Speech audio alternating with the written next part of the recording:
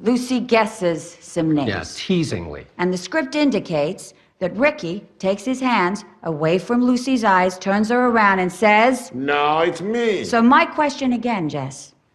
Does Ricky honestly, truly believe that there might be 8 different men who routinely walk into their apartment, all of whom sound exactly like Desi Arnaz? You think we're saying Ricky's stupid? I think you're saying the audience is. And that's something for which they won't soon forgive you.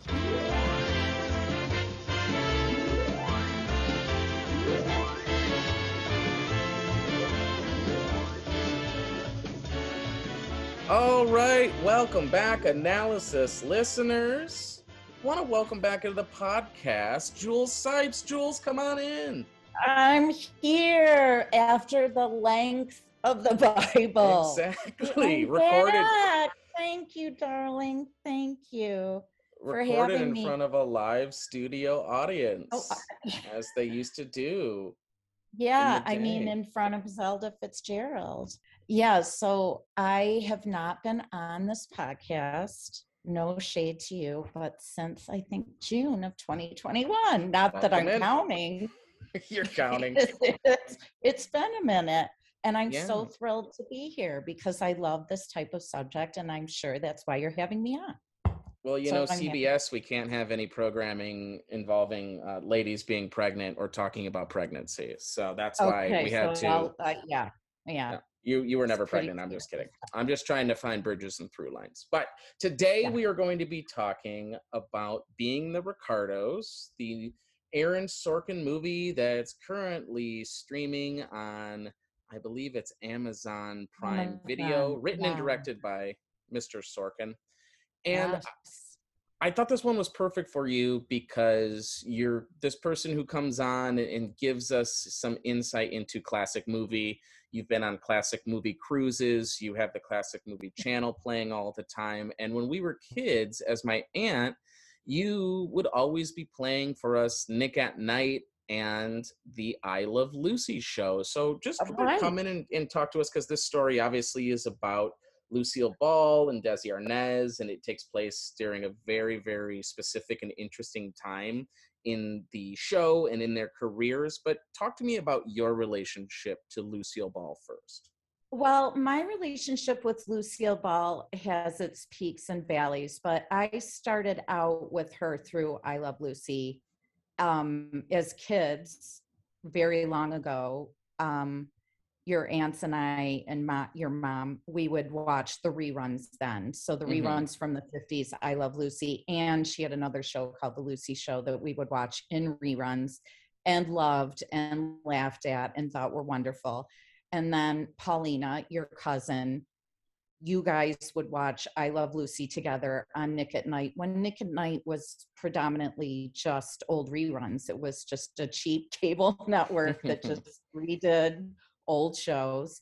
And then actually Mimi got into I Love Lucy as well, and she is now 17. So this is comedic brilliance that has spanned many a generation, consistently on point, hysterically funny, has never although the situations can be very sexist, very dated, the comedy is truly timeless and still makes people laugh as much now as it ever did. So that's originally how I got to know Lucy, but then through my classic movie experience, a little bit later, I had seen a lot of films with Lucille Ball, and she was very much considered in Hollywood as a B movie actress, who I honestly still don't really understand why that is, because she was beautiful, she could dance, she could sing, she obviously had great comedic timing, but I've also seen her in classic films in the 30s and 40s where she's in noir. So she could really do it all then, but I think in that Hollywood system, she just had not found her footing. Her footing was definitely in television. And so I had seen, there are a few classic films that she's in that are in my collection. And those films are comedic, but she also did very serious films as well and was very good in them. But the way she was owned by MGM, I think she was pegged in a certain way where she couldn't rise.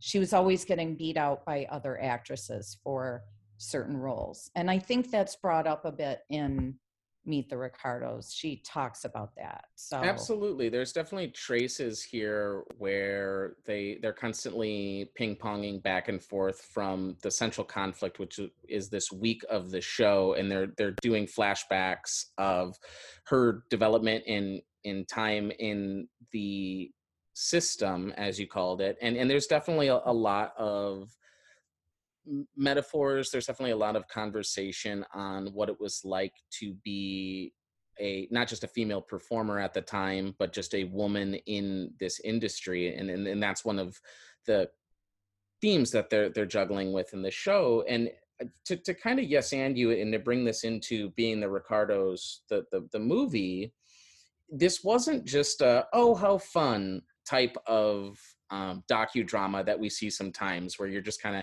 hanging out and it's someone doing an impersonation and there's not a right. lot of substance. Like I think that one of the things I really liked about this, and Brecken had actually said, and she's one of the people, and you talk about the timelessness of Lucille Ball, but she has a great appreciation and fondness for the material because she would watch it with her grandma, and she was like, I love that this movie is spending time outside of the character of Lucy and focusing on Lucille Ball the person, and you see her when she's in performance, and that's the Lucille Ball we all know is this character, Right. this Lucy Right. character, but you get to see much more of her as a person, and it definitely pulls the curtain back and layers it. Did you enjoy that experience as well? I did. I really did. And you know, from our previous podcasts that we've done together, that I'm sure everybody has listened to, Everyone. that I have a problem with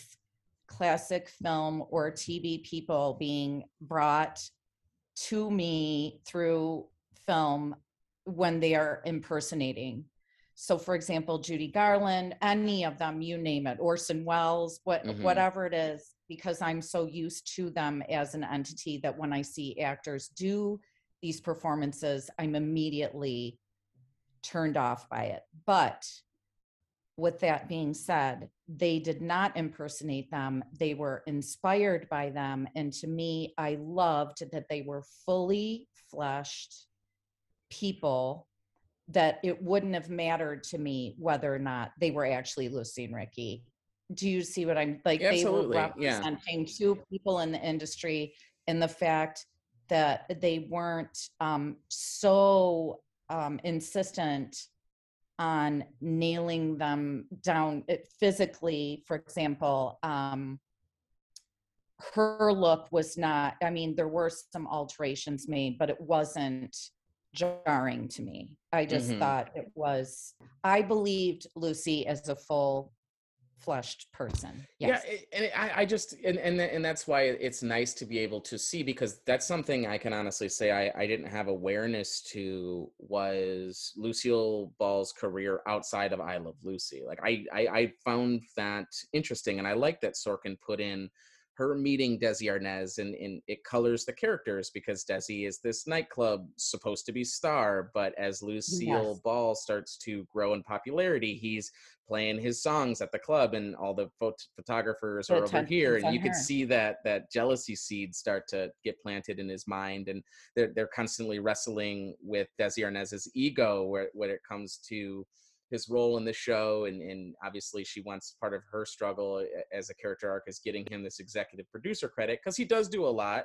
and they show him doing a lot for the production of the show in different aspects, and she's trying to save her marriage by giving him some more spotlight, because he's clearly struggling and wrestling with it. And what this story does, if you guys haven't seen it, is it focuses on a very specific week, and they set up kind of this fake documentary style, and it's not Spinal Tap, but there's people that are talking heads talking to a documentary crew about that are trying to fill us in historically. historically, and they're talking, first of all, in shocking numbers about the volume of people that used to watch I Love Lucy live and the pressure that this Yes. production staff, because a typical, I think I'm getting these numbers right, but a typical viewing audience for a show like maybe Friends or something is like 5 or 6 million people.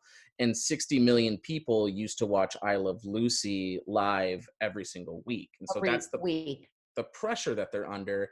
And we kind of parachute in on this story during, and this is very Sorkin-y, he loves these very specific moments in time. For example, he did it a lot with the Jobs movie, but we parachute in on this time where Lucille Ball has been pegged by the Blacklist Committee as a communist.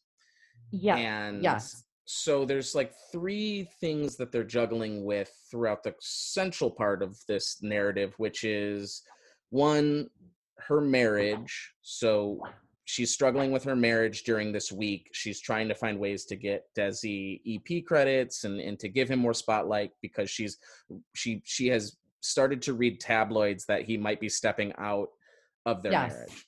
Then Yes. there's the second thread, which is, will this show even go on? Because the controversy has heated up so much to where they don't even know if they're going to do this week's production or not, and they're trying to go through their normal process of putting up the show, but they don't know whether the show's even going to go on air night or not. And then three, will this communist story be taken care of? Like, will Lucy be absolved of this rumor or of this Right. peg? Yeah. Which, to put in context too, as to how big of a star she was these blacklist controversies going on were so prevalent and so common that it was, I'm trying to think of something other than right now with the Republican Party, like people falling all over the place that are being accused of all of these different things.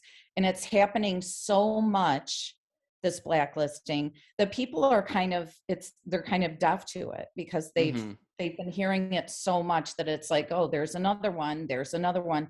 So when it happened to Lucy, that spotlight was so bright on her, showed how important she was, because they're literally like, oh my gosh, Humphrey Bogart, Lauren Bacall, all these people going down, but Lucy, my God, Lucy can't go down. I mean, it Yeah. was like the worst thing that could have possibly happened.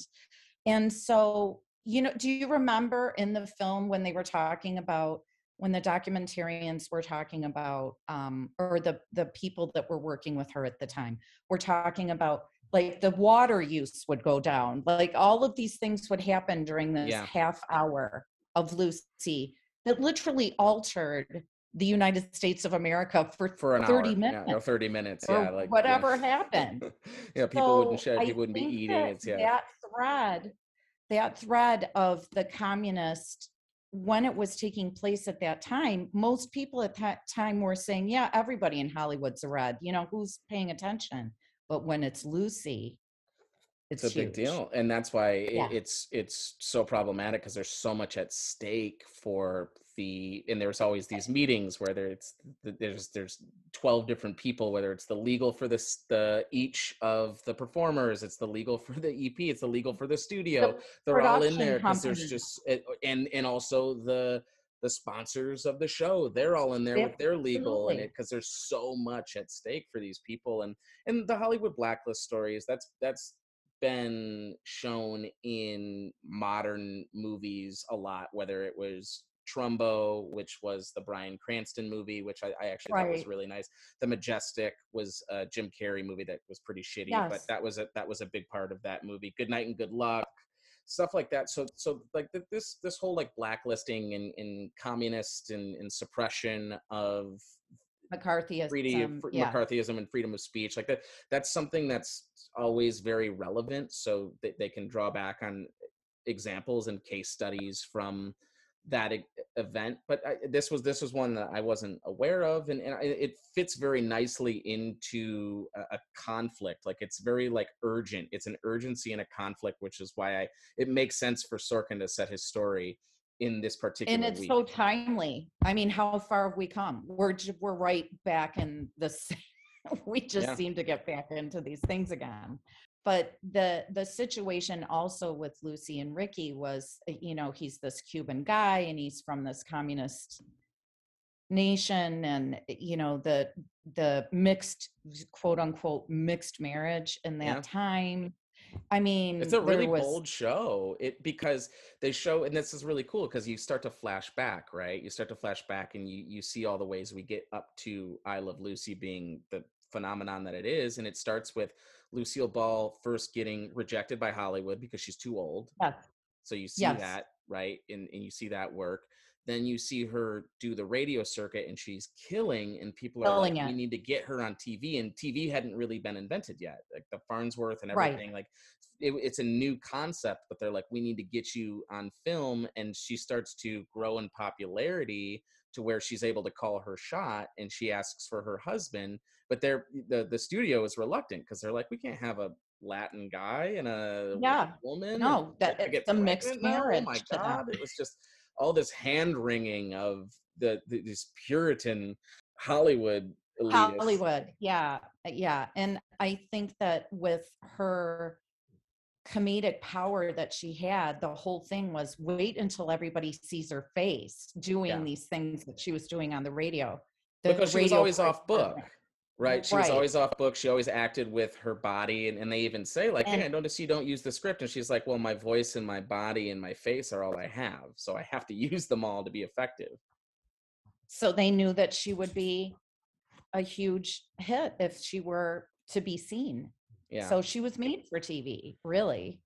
And I love the way that they are able to identify her genius in the comedy and in the table work and in the rehearsal Yes. process. And as an It- actor, ring the siren, that stuff, I love rehearsal scenes. I loved it when it was in Birdman and it was Edward Norton working it out with Michael Keaton. And I loved it here where they show the specificity and her process in making that bit work.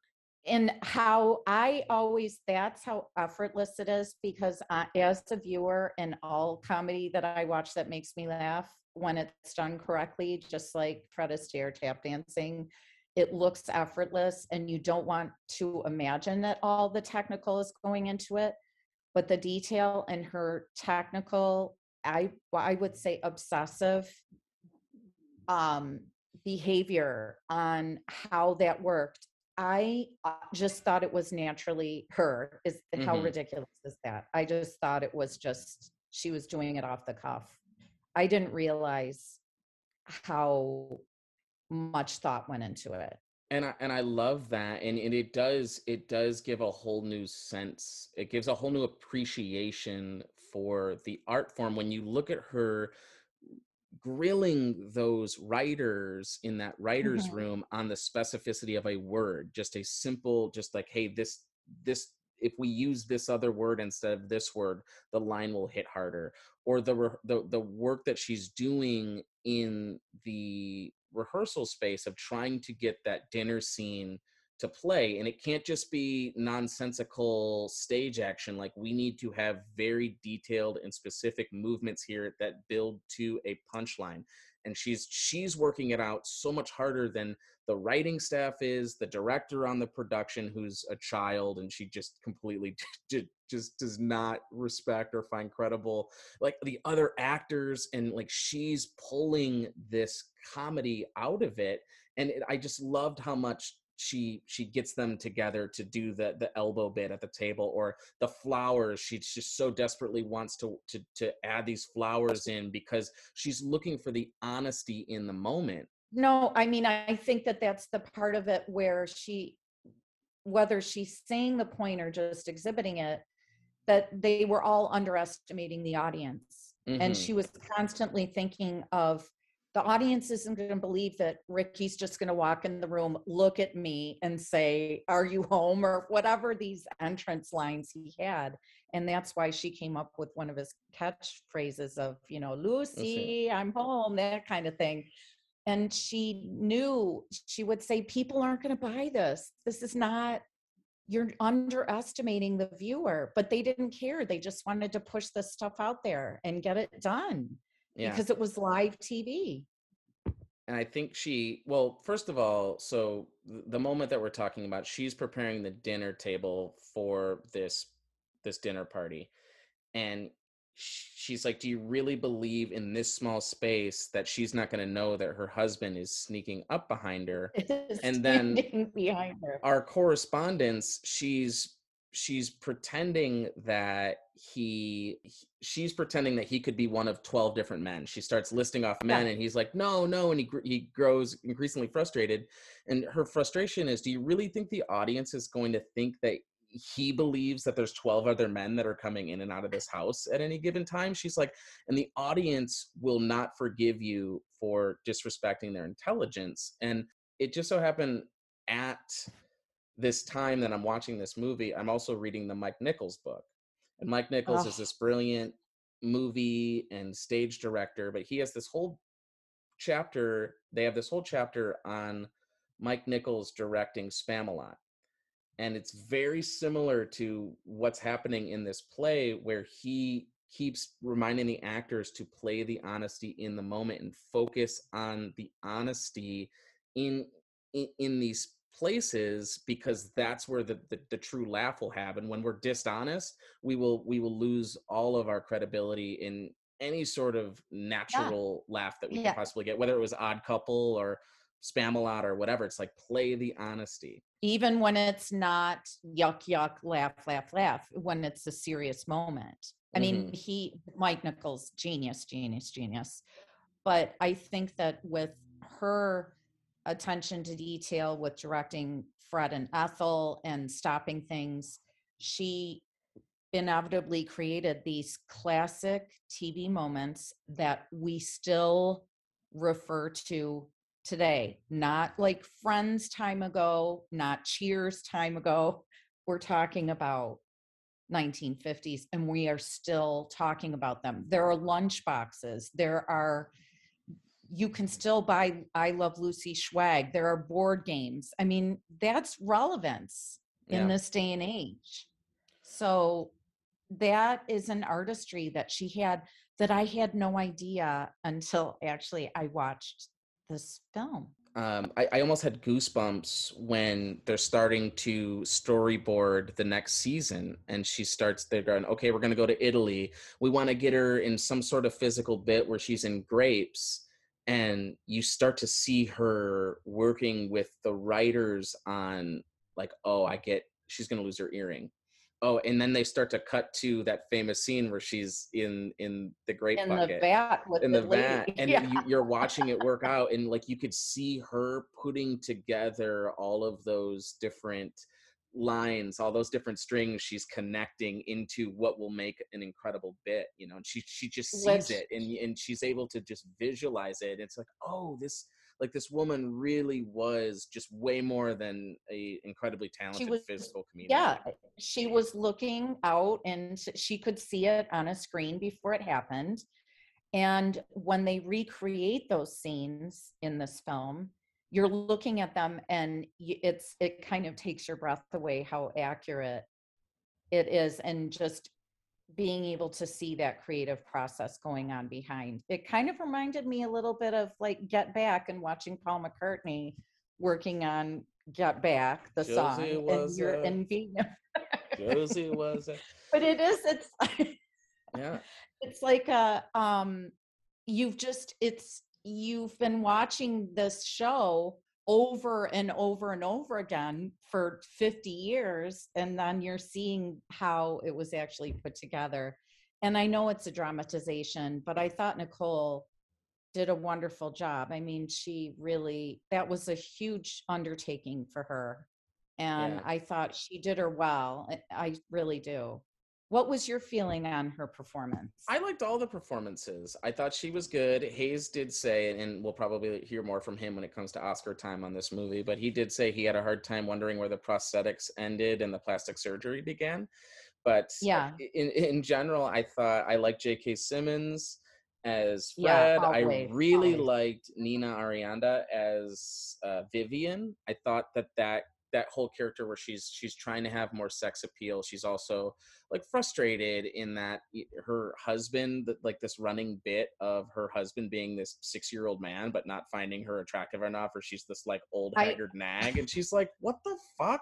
And it reminds me almost those when we would watch Seinfeld with Brecken, and it's oh all my these God. gross men calling Elaine like nasty because her mascara is Or running. when they're going, yeah, they're talking about how ugly she is or whatever, and Bracken would say, what the hell? What these Jason guys? What are Alexander is being you critical of judging? Julia Louis Dreyfus. Like what? Like where do these guys get off? And it's like that was just definitely that like white male gaze of like, oh, the old ball and chain. And it's like, Fred, you're a 60-year-old Fred, like you're crusty a old man. big old drunk. She's like, I'm glad that I everyone, and I really liked that kind of the relationship, and she's trying to lose weight, but Lucille's like, you're supposed to be the every woman here, and they want to see You're supposed themselves to in you. be courtly, yes. And that was something else that was in another Lucy biography that was pointed out to me at a later time that I didn't realize was the dynamic that was going on, that they wanted her to look like a typical American housewife. And I thought that the work on Ethel in this film was great. And once again, the two characters were inspired by William Frawley and Vivian Vance. It wasn't like they were impersonating them. And I will take that over impersonation any day of the week. And as far as he's thinking about the prosthetics and all of that, I really thought it was going to be a lot more shocking than it was. I thought it was very subtle. So what do I know? I mean, I love thought when you see her go full Lucille. When you see her Lucy go with the full hair. Lucy on performance night, you're like, holy shit, that's Lucille Ball. Yeah, it takes your breath away. And her speaking voice as Lucy and as Lucille Ball, the person, had different It had inflection. nuance. So she would change, and you could hear the two different styles that she would have for Lucy, the character. But I'm going to go right to Javier and say, I'm on the record as saying I would listen to and watch Javier read the phone book. Mm-hmm. But I thought he was star as Ricky. I thought he was star effortless. I thought he was glorious, and I was waiting for him to come back on the screen. He was so good. The only problem I have is, and I'm just going to just say this briefly, is that Sorkin is a writer and a director. As a writer, I think he's a wonderful writer. A director, I'm still not completely on board with Sorkin as a director, but he has a habit in his direction of creating super male characters. And that is something that I see consistently in his films. And he really did that with Ricky. Okay. A lot. Because When you Ricky mean flies in like Superman and takes care of the situation. And I loved it because it was Javier. But I do have to say that is a Sorkin move.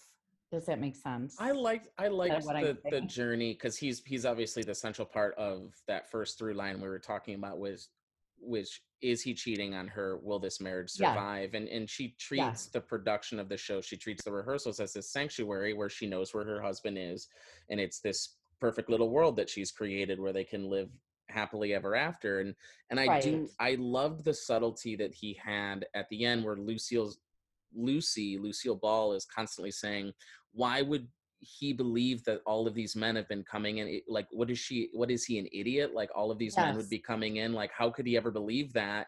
And then you get the turn with the lipstick on the handkerchiefs. And you never knew like what motivated her to go out in the rain and call that 1 a.m. rehearsal. She's messing with the laundry, and you're like, something had to happen. And you get the handkerchief later, but then she's standing there, she goes up on her line on production night, and then she ends up running the bit back with all of the names because she's like, well, I've been duped. This character, it Yes. must be some sort of realism because I've been duped by all these women coming and going under my nose. Yes. Maybe Ricky in this moment has too, and she kind of has that realization. I thought that was very creative writing. Yeah, I know. I completely agree with you on that. I completely agree. I just feel, and Desi Arnaz was a big giant cheater, and he did have a lot of different struggles that he dealt with in the process, as did Lucy, obviously. But I do think that in this film, he was flawless. Yeah. I mean, in that part of it, how it affected her, but also that he had almost this superhero kind of quality. Yeah, he does. I really did like the moment. I was pretty emotional when he gets when he was out on the stage. J. Edgar Hoover on the Yes, phone. I mean, he's able that's to do insane. that. Yeah. Yes. It's really, and you see her kind of wipe back her tears and then come out triumphantly, and she's ready to do the show. And I thought that I did really like the way, and you think it's going to be this triumphant ending, and you get punched in the gut with that realization, which is of great writing. And we bring it home with what she's been struggling with the whole time. Is this line even? Is this bit even honest? And she realizes actually it is. Sadly, it is. Yeah. Yeah. And it was such a broad, there were so many statements on the role of women in Hollywood and in that historical time that I have to give Sorkin all the credit for the focuses on women writers in the industry, and Lucy herself, how she was treated by the industry, and all of it coming in with the pregnancy aspect with little Ricky and her expecting the baby and how they were going to deal with that. Mm-hmm. Pregnancy on TV, all of those things. He did cover a lot of that. I give that to him, but there is an aspect that it's a style that he has. Well, and he knows writer rooms well, because obviously he ran The West Wing and all sorts of other shows that aren't as popular as The West Wing. But he's very familiar with the dynamics of a writer's room, and I think that they work with that group too. That's kind of a sub story here, is where the female writer in the group fits, and how she gets credit or doesn't get credit for certain bits. I think obviously he's speaking from a lot of experience of people trying to put ownership on a certain bit that works or doesn't, and just kind of the banter between the writers on the staff. They're jockeying for position. Yeah. And that's women writers now still deal with it, obviously not as much, but jockeying to have their stuff on Saturday Night Live or wherever it is that they're writing. It's still a lot of a man's world, really. Yeah. And we had Kate Lovelace on, who is a writer in Hollywood, and she was talking to us about her experience within the writer's room, and I'd be really interested to hear her take on this movie as well, just how accurate those scenes played out. But it is kind of an interesting, all the different pieces that go into a television show, especially a live one at that. And I thought it was overall, I enjoyed it. I don't think it's the world's greatest triumph, but I definitely think nice piece of Sorkin writing. I think some of his directing was lacking, especially the score. Like there were some really weird music swells that just didn't fit where the scene was in that time. Right.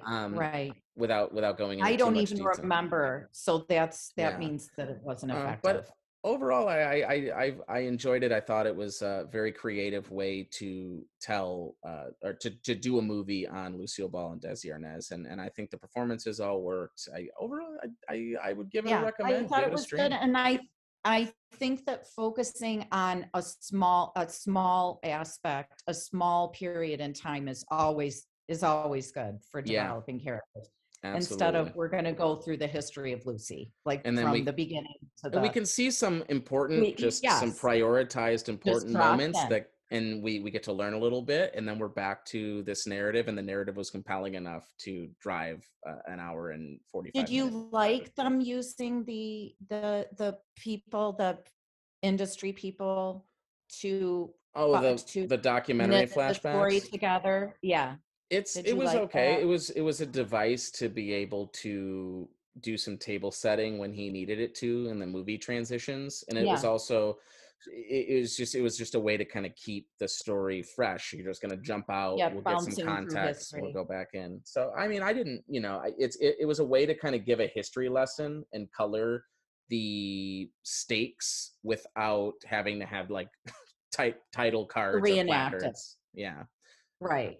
So Yeah, I thought it was good. I thought I was pleasantly surprised because, I just don't, I have a hard time with it. I love the originals, and there's no one more original than yeah, I Love Lucy. She's one in a million. So yeah, Nicole did a good job. I mean, what can I say? They're hard shoes to fill. yeah. And Javier, I'm Uh, all about it. those are some swank shoes to fill. Great. Babaloo. Babaloo. Babaloo. Lucy, I'm home. Well, we're about to leave the home and say goodbye, but want to What? thank you for coming on, I Julie. just got here. No, we're going to see you at the end of All July. right. And thank you for all the listeners for coming in. Don't forget to smash Thank you that so- subscribe. Yes. Thank you so much for having me. I love you, and I'll talk to you soon. I'll talk to you Ask soon. me back anytime. No. And make sure you smash the subscribe button. Wash your hands. Stay safe. And we'll see you down the road. Brought to you by Geritol. Yes.